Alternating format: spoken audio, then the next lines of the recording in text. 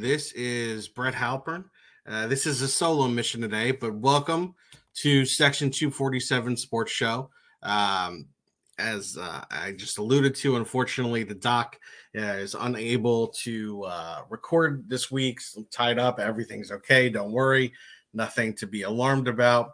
Sorry we were not able to get with you earlier in the week, but we still wanted to be able to produce content. So you're stuck with me, Brett Halpern, for both an MMA show as well as a football show this week. Looking into at both reviewing some news and notes in both the league as well as the UFC, and then later on regarding the weekend to come. So, anyways, as I said, welcome to the Section 247 Sports Show. We're delighted you are listening to us. We're bringing the worlds of our goal line stand and in the fight show together. So, it is a pleasure to have all of you. And as always, we are a Sports Talk Philly partner, sportstalkphilly.com. We are, thrilled to be on SportsWire Radio. Again, shout out to Tommy Bryce. Fantastic work. We're very happy and excited to be a part of the growing family of SportsWire Radio. As always, we are brought to you by Michael's Glass, the premier glass company in the Delaware Valley region. 215-338-3293. Please tell them that Mike and Brett sent you. If you are hungry, we all like to eat. We all like good food. You know where you can get not only good food, but fantastic food in an elegant, with elegant ambiance. You can get it at DePaul's Table, 7 East Lancaster Avenue, the heart of Ardmore. Fantastic location, amazing food. DePaul'stable.com. If you go there, please ask for the owner, Anthony, one of the most special human beings out there. Please tell them Mike and Brett sent you. It is a fantastic place. You will enjoy it. They are winning awards. They are getting recognized on lists. They're attracting celebrities. It's fantastic. Where can you find us? The show at Section 247 Sports. That is our new social media. It is on Instagram, Twitter. So again, the worlds of the goal line stand and in the fight show, we have brought them together. In the words of George Costanza, worlds are colliding, but they're not colliding, they're joining. This is a good thing. So, with that said, let us get into, I think we're going to start in the world of combat sports today. So, first, to recap, one of the things we recapped UFC 266 earlier in the week on our Monday show. However, the thing that we had purposely left off and we're going to discuss later in the week, so I'm going to do it now, was the other huge event to take place this past Saturday, which was the heavyweight championship boxing fight, which took place in, from a UK fans, I hope I get the pronunciation correct, Tottenham. You're not supposed to pronounce the H, apparently. Tottenham Hotspur Stadium, I believe, in London, England. Was an absolutely fantastic setting. The fight between Anthony Joshua and Alexander Usyk. In the end, it was a huge upset. Alexander Usyk defeated Anthony Joshua via unanimous decision, 117-112, 116-112, and 115-113 to win the WBA, the IBF, the WBO, and IBO heavyweight titles. As I said, previewing the bout, we have yet to crown the in the fight heavyweight boxing champion. Perhaps we will wait to see how all things play out, Wilder Fury, and then perhaps at some point there will be a fight between the two different champions. Nevertheless, again, first let me talk about the setting. This was just an amazing crowd. I believe Tottenham holds about 75,000. I believe it's a little smaller than Wembley, but I do remember, and this is actually calling on my football knowledge, American football, that is. The New York Giants played in that stadium, I believe, the first year it opened, and there were some had commented that even though it's smaller than Wembley, it actually is a larger stadium, or excuse me, a louder stadium than Wembley, and it was just such a fantastic environment. Really thought it was cool. Anthony Joshua came out to No Easy Way Out, which, and I have to do a very quick side tangent for those who have not seen Sylvester Stallone, during the pandemic, undertook a project to re-release Rocky IV in a director's cut. It's going to feature uh, unseen footage. So there's several scenes that we know were in the initial trailer that never made it to the actual movie, including one where I believe Rocky goes to try to get the bout with Ivan Drago sanctioned. And there's going to be all different camera angle footage. So the movie is going to look entirely different. The trailer for that was released yesterday, and it looks fantastic. I believe it's coming out November 10th in theaters, and then November 11th, it's going to be available on demand, online, whatever. So excited about that. Mike and I are definitely going to be talking about that in the future. Okay, with that said, back to the fight. It was an absolutely fantastic fight. I would say Usyk, going in, I was worried that Usyk would not be able to withstand the power of Joshua. I think it's notable that Joshua showed up for this fight 11 pounds lighter than he ever has before. Nevertheless, Usyk was just in and out, put a pace on Joshua in the early rounds, was able to, as a southpaw, was able to land a lot of straight lefts and left-hand leads, and was constantly in the pocket, but busy in the pocket to the point where Joshua really didn't know what to do. Joshua did sort of settle down, found some success in the middle rounds, but then, and I think Usyk at that point, he had sort of lost a little bit of his wind, but then later on, Usyk had gained a second win, and literally the fight ended with Anthony Joshua on the ropes about to get knocked down. So it was an action-packed fight. It was a strategic fight. There was great boxing. There was great skill. There was determination. And we have Alexander Usyk, who's a former cruiserweight, undisputed, and unified champion, who has successfully gone up, and now he is the multiple heavyweight champion. He obviously does not have the lineal belt, nor does he have Tyson Fury's belt, which we'll be previewing Tyson Fury, Deontay Wilder 3, the rubber match, the trilogy match next week, because that takes place next Saturday. Fantastic fight, though, and really sent shockwaves throughout the boxing world, obviously at minimum the heavyweight division. In terms of what's next, Anthony Joshua has already said he plans to invoke his mandatory rematch clause. And so, Usyk's going to have to beat him twice in order to get to the promised land of a fight with the Wilder Fury winner. That's a very tall order. I think there are a lot of things that Joshua can improve upon, but Usyk is definitely game. And even in spite of whatever happens, whoever ends up fighting the Wilder Fury winner, I can't wait for Usyk Joshua too.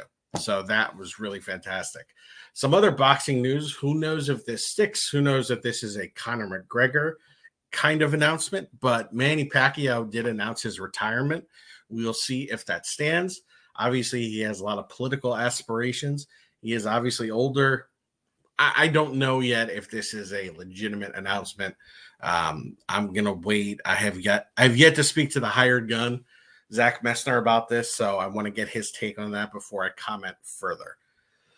So this week on Dana White's Contender Series, going back to the MMA world, only two people earned contracts. Daniel Zellhuber, a lightweight, who defeated Lucas Almeida via unanimous decision. And then all the fighters in this card were foreign, so please forgive the pronunciations. And then Ihor Potiera defeated Lukasz Sudalski, who's a light heavyweight. I was very impressed with him. He defeated Sudalski via TKO, 3 minutes, 41 seconds into round one. Looked very good. There are tons of news and notes in the MMA world that we didn't get to earlier this week.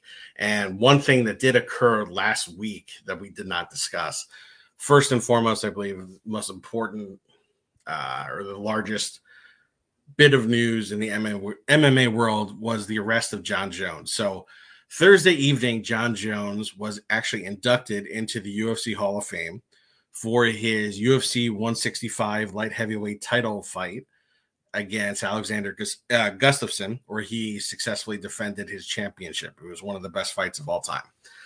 So he was in Vegas for that. Friday morning, He was arrested and charged with misdemeanor battery, domestic violence, and felony injury and tampering with a vehicle. Since the initial arrest, TMZ, who per the police report, the incident report, which is filed after the arrest, apparently John Jones's fiance, who is the mother to his children, came down to the security desk of Caesar's Palace in Las Vegas uh, late at night and was accompanied by one of her and John Jones' children. And she's claimed that she needed a key to get back in the room, but was afraid to go to the room. And she and the child asked if someone could call the police. Apparently, upon arrival, the police first found John Jones outside of the establishment. When they saw John Jones's fiance, she had a swollen lip. When they went into the hotel room, she claimed that the only thing John Jones did was pull her hair. She said that he did not touch her otherwise. However, they did find blood on the sheets and blood in the room, which is very disturbing. Then, upon arresting John Jones headbutted the police vehicle, leaving a dent, and that's where you get the felony injury and tampering with a vehicle charge. This is obviously incredibly concerning. Look, everyone is innocent until proven guilty. The evidence does suggest that there may have been additional domestic violence. The fact that his own child got to the point and said, look, call the police. You worry about the traumatization of his children to have to kind of witness that and be in a home filled with abuse and violence. It's just terrible all the way around. I don't know what the answer is. Do you cut John Jones? Well, cutting John Jones you can't implement a code of conduct because we've talked about this before. The UFC has to maintain the independent contractor status of these athletes. Otherwise, it's an employer-employee status, at which point they can unionize. And so you can't control them completely. And so therefore, a code of conduct really not going to work. Now, can you just cut them and say, look, this is not appropriate? Absolutely. And look, it's clear that John Jones needs help. The thing is, if you cut him, obviously you are hurting his ability to earn money, but also you're hurting his family because they rely upon him to earn said money. So I don't know if that's the answer as well. It's clear he needs professional help. The next day, he took to Instagram and posted a story with some crappy music behind it. He's bench pressing, and he's like, "Yeah, I'm just, alcohol is the devil. I can't, interact with it anymore." I mean, it really paid short shrift to the seriousness of his actions, and it was really disgusting. The other argument is that combat sports like boxing and mixed martial arts is sort of the land of misfits, and some people would coin the red light district of sports. That's why you have people like Greg Hardy, and in boxing there are so many shady figures regarding that. So why not just why not just allow them to, earn a living? And it's the fight game. I don't know what the answer is. I do know that if guilty, this is deplorable behavior. He needs help. I worry for him and his family because it also seems like an escalation. This can't end good unless there is some kind of intervention legally, psychiatrically, whatever. So most importantly, I hope for the safety of his wife, his children, innocent bystanders, even John Jones, that something comes of this. I don't know what the answer is. We'd be interested to hear from you. So please comment, wherever you could find us on our podcast. We're available on all platforms. So I'd be really interested to hear what people think regarding this. So that was the biggest news of the last week or so. Scheduling news. This week has been one of the busiest weeks with respect to scheduling of fights. And so I'm just going to sort of run down what's going on. So UFC 267 has been shaken up. The co-main event was initially scheduled to be the bantamweight title fight between Aljamain Sterling and Peter Yan. Aljamain Sterling, after his disqualification victory over Peter Yan, underwent surgery regarding back and neck issues, and he has actually been unable to gain medical clearance to fight for UFC 267. So because of that, there is now an interim title fight, which has been booked between Peter Yan and Corey Sandhagen. Now, this is, I believe, one of the first, or it could be the first title fight, interim or undisputed, in which the both challengers are coming off a loss for the fight. Now, Peter Yan obviously had a disqualification loss. Corey Sandhagen had the razor thin split decision loss to TJ Dillashaw. TJ Dillashaw probably would have gotten the fight. The problem is that TJ Dillashaw was and is injured, so he was unable to compete at UFC 267. Nevertheless, this is a fantastic fight. Very much looking forward to it. Can't wait to break it down as the fight approaches, and it's going to be October 30th, coming from Etihad Arena in Abu Dhabi. Then the featured bout of the card was scheduled to be Rafael dos Anjos against Islam Makhachev, excuse me. And once again, RDA pulled out of the fight. And fortunately, we do have a replacement, and the replacement is Dan Hooker, who is an absolute savage, who's coming out of his UFC 266 victory this past weekend over Nasrat Haqparast, and is now going to be taking on Islam Makhachev in a month. And what's also crazy is due to the travel restrictions emanating from New Zealand, it was incredibly difficult for Hooker to even get to the U.S. Now I believe he's just going to Abu Dhabi straight. And this is also resulting in City Kickboxing, the camp that has Dan Hooker, that has Brad Riddell, and most famously Israel Adesanya. They have announced that they are looking into moving to the United States, at least for the foreseeable future during the pandemic, because of the restrictions that New Zealand places on all citizens regarding travel. So, credit to Dan Hooker, who is going to be away from his family, is stepping up on short notice to fight a guy who many believe is the future champion of the division. It's going to be a fantastic fight, saving, the card. Very appreciative for that. So, the October 16th fight night gets a new main event. The new main event will be Holly Holm against Norma Dumont, a women's featherweight bout. The reason is because Miesha Tate was forced to withdraw from the fight against Ketlin Vieira due to COVID. Fortunately, she's doing well. That is now the main event of the November 20th fight card.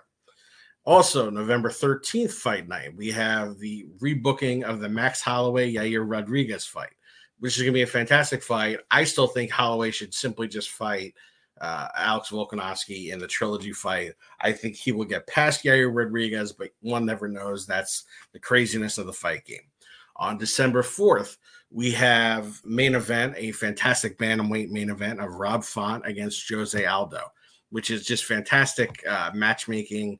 I think if Font wins, he's probably in line for a title shot, depending upon Aljamain Sterling's health, depending upon TJ Dillashaw's health, but he's right in the mix. And Jose Aldo still is also right in the mix. He's done very well lately. Another great actually, there are now two bantamweight fights that have been booked for UFC 269 on December 11th. We had Pedro Munoz taking on former WEC and UFC bantamweight champ Dominic Cruz. And as announced, I think just merely a few hours ago, Sean O'Malley will be taking on Raulian Paiva.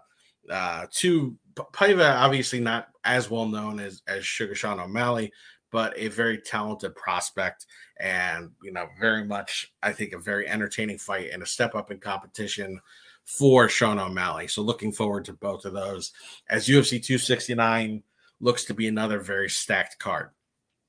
On December 18th, Philadelphia's finest, Chris Daukaus, who we are actually trying to get for an interview. Hopefully, either now prior to the fight or after the fight. We're working on that diligently. We'll be taking on Derek Lewis. This is a huge step up in competition for him, but one that is well deserved coming off his victory of Shamil Abdurrahimov at UFC 266. I think that's a fantastic matchup. And lastly, at UFC 270, which will be in January, Derek Brunson will be taking on Jared Cannonier in what will most likely be a number one contender fight, title eliminator at middleweight. Excellent fight. So, what is coming up this weekend in the world of MMA? Well, actually, in the merely a few hours, I will be watching it later this evening on delay. We have Bellator 267 emanating from Wembley Arena in London, England. The main event being Douglas Lima versus Michael Venom Page 2. The first fight ended in a Douglas Lima knockout of MVP. And this is a very interesting fight. I think MVP's MMA game, obviously he's known as a striker. I do believe it has come along. Douglas Lima is still one of the best welterweights in the world. I think this will be a more competitive fight. I wouldn't be surprised if this is more of a later round stoppage if it doesn't go to decision. But very much looking forward to that fight. The rest of the card, I think, is a little thin, but that is an excellent main event. On Saturday, we have UFC Vegas 38, which is headlined by a very intriguing light heavyweight matchup. That matchup being Thiago Santos, former title challenger, against former. I always feel like every division kind of has their it guy who they believe is the next big thing. And for the light heavyweight division, for a moment at least, it was Johnny Walker, who's still ranked. And this is a very interesting fight. Thiago Santos is coming off several losses. He's still not the same guy since he fought John Jones and completely obliterated his knee. Johnny Walker needs to have a more well-rounded game. He needs to have a better management of his cardio and risk assessment during fights, but first off, he's 6'5". He's unbelievably athletic. He exhibits creativity the likes of a young John Jones. I'm not saying he's John Jones. A lot of people thought he was. He obviously doesn't have the wrestling or the grappling, but he's a fascinating fighter. I'm really interested to see. I think the UFC, if you ask them, off the record, I think they would prefer a Johnny Walker win. I don't know. This is a very tough out for him. Thiago Santos is as tough as they come. So we shall see. Walker has the size advantage, but I would give the cardio and chin advantage to Thiago Santos. Other fights of interest. Well, we talked about one Daukaus brother earlier. In the co-main, we have Kyle Daukaus against Kevin Holland. Very tough matchup for Daukaus, although I think definitely winnable. I think he would need to have really good top control. That obviously seems to be Kevin Holland's weakness. We know that Daukaus is a very good grappler. On the feet, I think he could run into some problems, but it's still a winnable fight for him and very interesting. And also we have a rebooked fight from earlier in the fall. It unfortunately fell out. This is an important women's bantamweight fight. Macy Chiasson against Aspen Ladd. Very much looking forward to that. I think the winner of that could also become a very viable title challenger for Amanda Nunes if they don't go the route of the Amanda Nunes-Valentina Shevchenko trilogy fight. In the prelims, two fights I'm really looking forward to. Jared Gordon against Joe Solecki should be an action-packed bout. This is the quote-unquote main event of the prelims. And then Casey O'Neill is fighting Valentina Shevchenko's younger sister, Antonina. I'm always very intrigued by Antonina. She exhibits great skill, but then she just doesn't quite have the well-roundedness of her sister, but nevertheless, she's younger. I want to see if perhaps she's able to take the next step. So I think it's a very interesting card coming up, UFC Vegas 38, and really looking forward to that. So with that said, let us turn our attention now to the football world.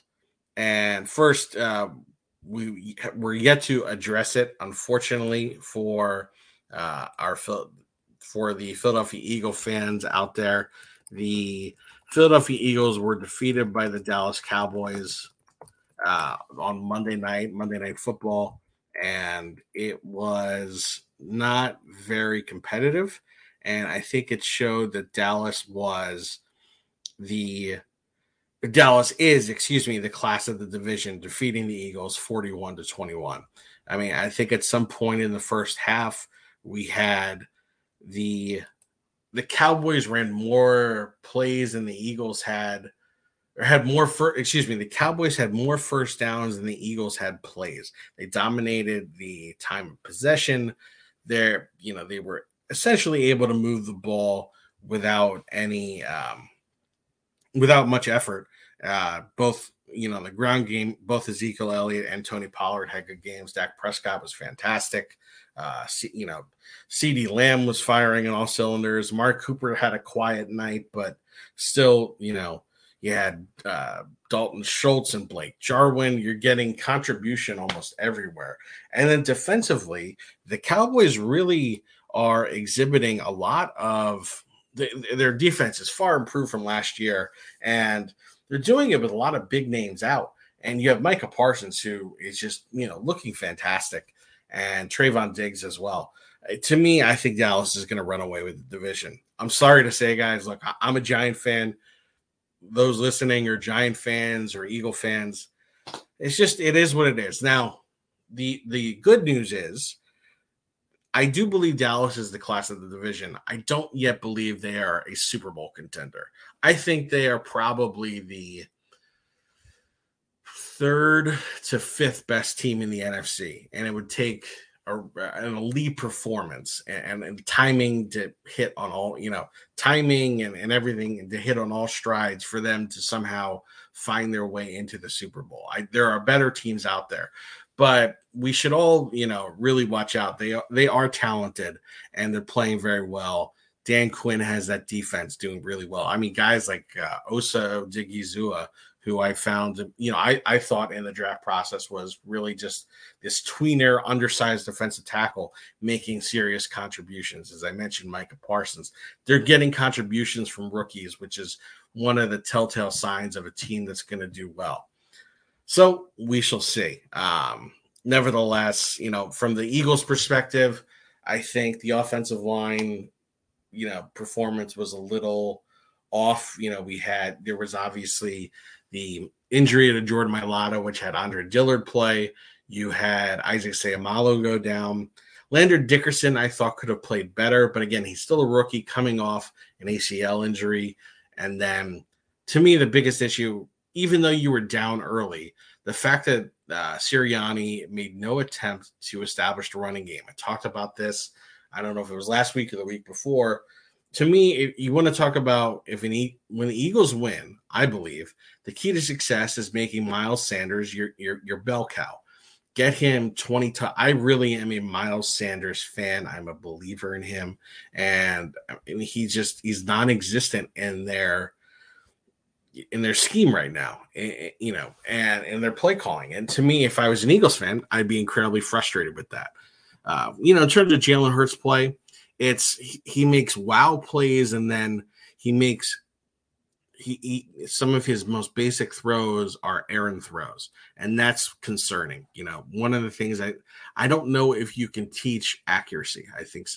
I don't know. I will say Josh Allen entered the league, and they said he was the least accurate of all those quarterbacks in the 2018 draft, and he's doing very well. So could Jalen Hurts improve upon that? Absolutely. And if there's a guy who's going to work tirelessly to do that, it is Jalen Hurts. So with that said, I think that there is an opportunity for growth, but I thought you saw a lot of the drawbacks of him as a passer on Monday night. In terms of the receiver play, it was decent. Devonta Smith is good. Jalen Reagor, good. Greg Ward had a nice catch for a touchdown, and it's a young team. Like, obviously Dallas Goedert, Zach Ertz, that's as good of a tight end tandem as you're going to get. And there's talent. It's young.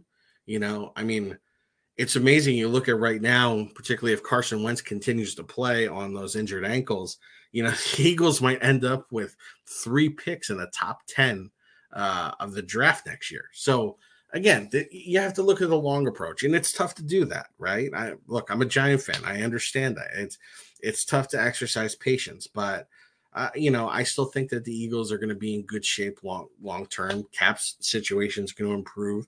There's young pieces around there. Javon Hargrave is playing fantastic. I think you see though, particularly the back seven of the defense, you see sort of the lack of talent. To me, linebackers may not be as pivotal a position as they once were, but without linebackers, you're not going to be able to stop the run. A lot of the intermediate passing, excuse me, uh, it just becomes sort of a free for all on it. And I thought you saw a lot of times the Eagles lacking, and we've talked about the linebacker core being a concern.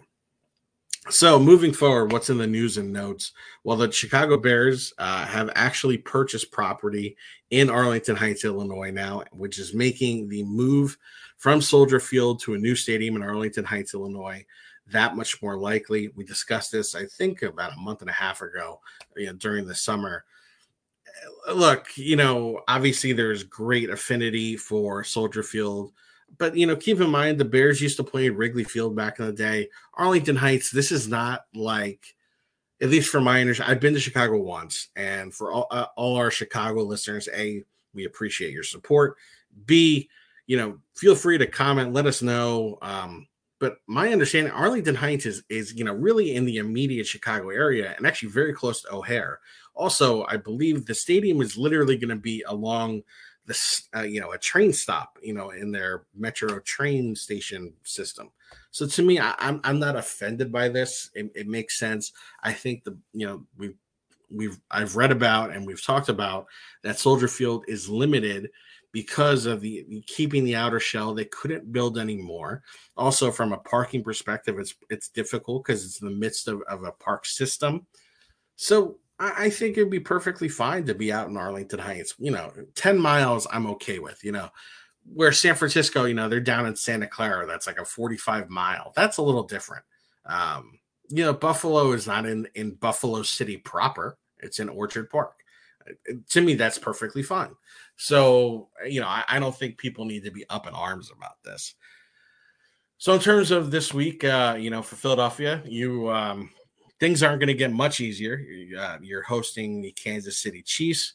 First and foremost, very happy to hear that Andy Reid was released from the hospital on Monday. So he was just simply treated for dehydration. Doesn't look like there were any other issues. Obviously, we all wish Andy Reid the best, and it looks like he's doing well. Looks like he's on track to be coaching this weekend. Look, this is going to be a difficult matchup for Philadelphia. I think it would behoove Philadelphia to establish a run game. This is a defense you can run against. This is not a great defense. There's look, Kansas City has been sloppy with the ball and lost two close games. They could easily be 3-0. They could easily also be 0-3 though, because they were very close to losing that Brown game. So the point is, I think you need to keep Patrick Mahomes off the field. I think we would all agree upon that, because particularly against the Philadelphia defense, Tyreek Hill, Travis Kelce, I think should have a lot of success. But if they're not on the field and if you're able to control the clock, you might be able to sneak out a victory or keep it close at least. But you're not going to do that if you're not running the ball.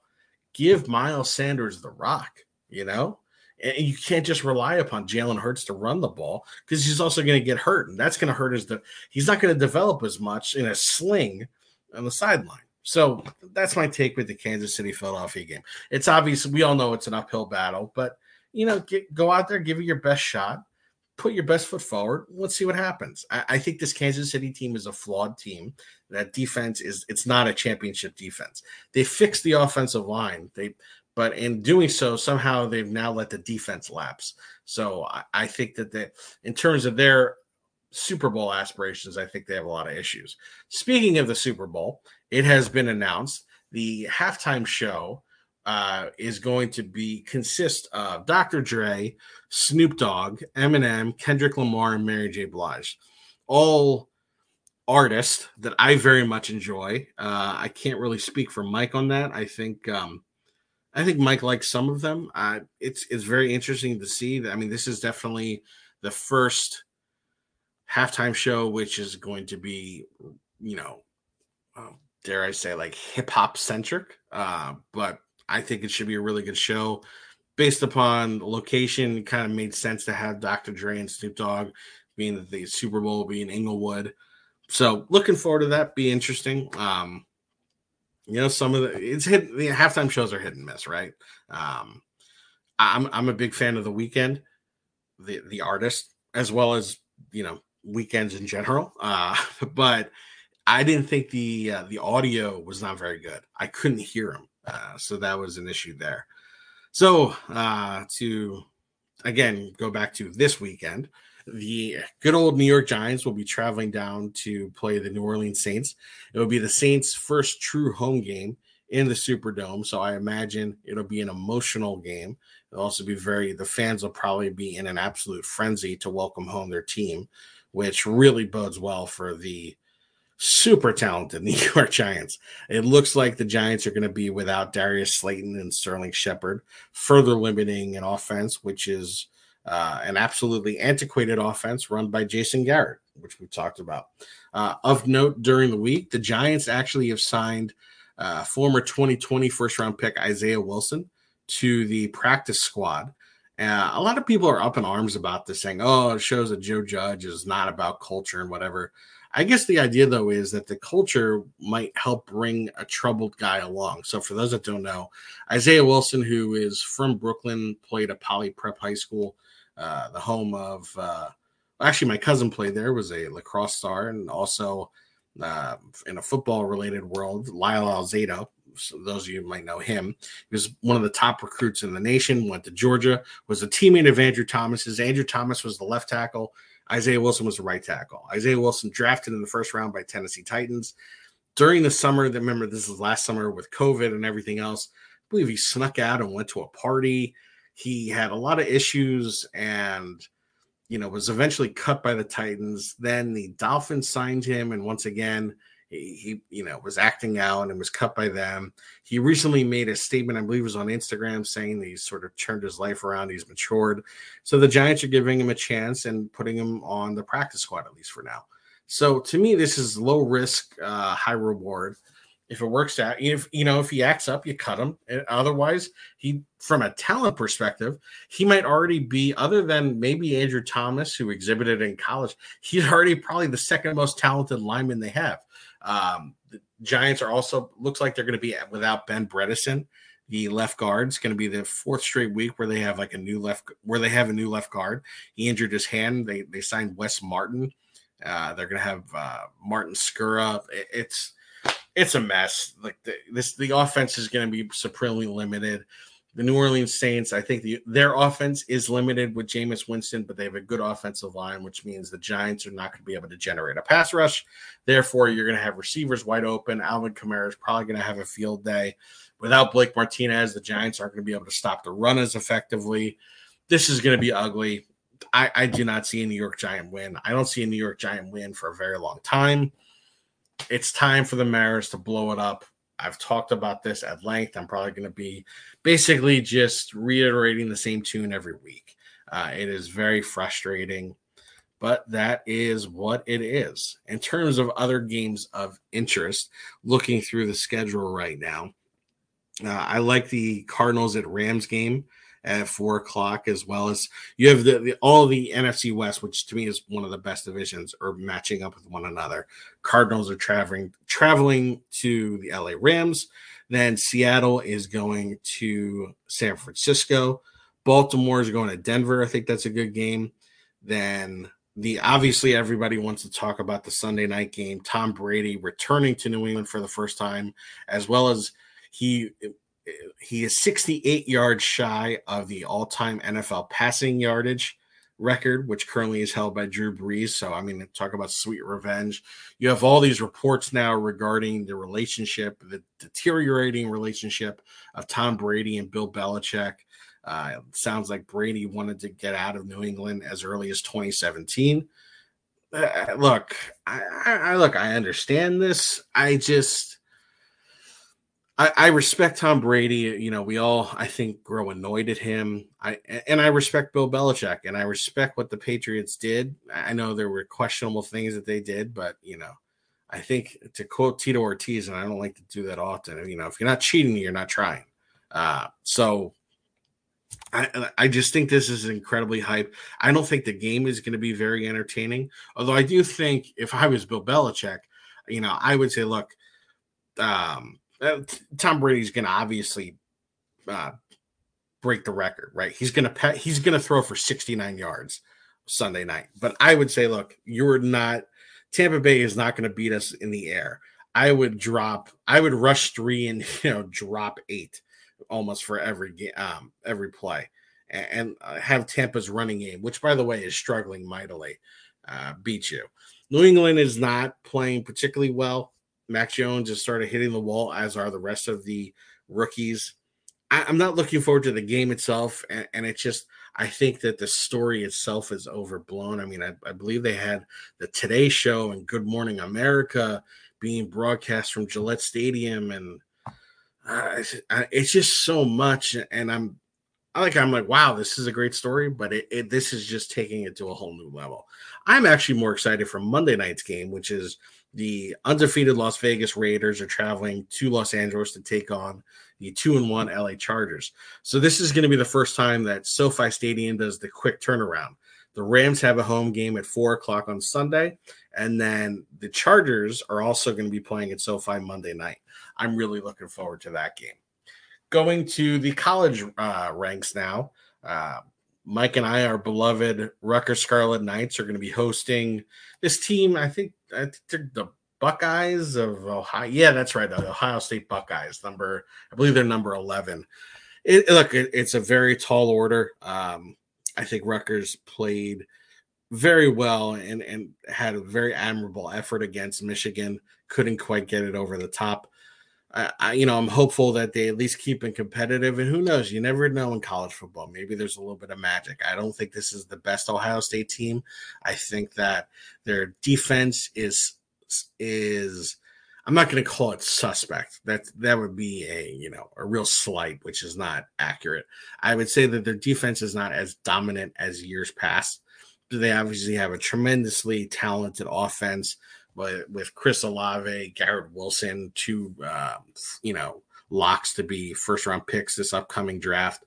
And that's going to be tough for Rutgers to defend against. But if they could show, resolve, if they can be competitive, hopefully they will earn the interest of the tremendous list of recruits that appear to be traveling to come visit this game. It's a really interesting slate of games aside from the Rutgers game this week. We have, to me, probably the best game of the week is Arkansas at Georgia, which is at noontime on ESPN. Ole Miss is traveling to Alabama at 3.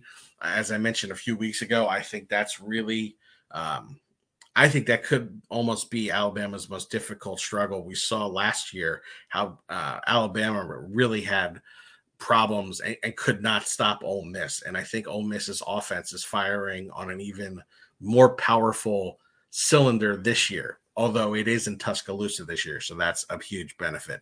And Cincinnati, Notre Dame, another top 10 matchup is going on. And to me, again, I know I've been saying this every week. My biggest frustration is that the timing of these games. Why isn't Arkansas and Georgia the night game? The ABC 7 p.m. game, 7:30 or 8 p.m. game is supposed to be the key game of the week. And instead, the key game of the week is now at noon. We have, and I'm not saying this because I don't like Penn State, the Saturday night game is Indiana at Penn State. Penn State is a fantastic team who may very well end up winning the Big Ten and ending up in the college football playoffs. And to their credit, Indiana's very underwhelming this year. They're very disappointing. It's not all. I just listed all these fantastic matchups. In addition to, there's another ranked matchup. I believe it's Baylor traveling to Oklahoma State. You couldn't rearrange the schedule to have one of them as the Saturday night game. I just don't understand that, and to me, it's just such a waste. You're devaluing that time slot, which was supposed to be kind of like the Sunday night NFL game, really important. So I just don't understand that. It's frustrating. I guess this is just something I'm going to have to bitch and moan about each week. But either way, it is a great slate of games throughout the whole day. And then I believe also you have UCLA, Arizona State, and Pac 12, after midnight football, as well as I believe on CBS Sports Network at 11 p.m. East Coast time, you have Fresno State and Hawaii. Fresno State is ranked 18th. So, some really good late night football, which I'm always a fan of. So, with that said, I hope everyone has enjoyed the show. Again, thank you for bearing with me. The doc will be back next week at some point in the very near future, maybe even next week. We're going to try to get the hired gun on. We always love having his insight into all things combat sports. Thank you again for all of your continued support. Thank you to Tommy Bryce over at SportsWire Radio. Thrilled to be partners with them and sportstalkphilly.com. Check out Michael's Glass Company, 215-338-3293. Check out the Paul's Table for a fantastic dining experience, 7 East Lancaster Avenue, Ardmore, Pennsylvania. I hope everyone has a happy, healthy, and safe weekend. Please take care.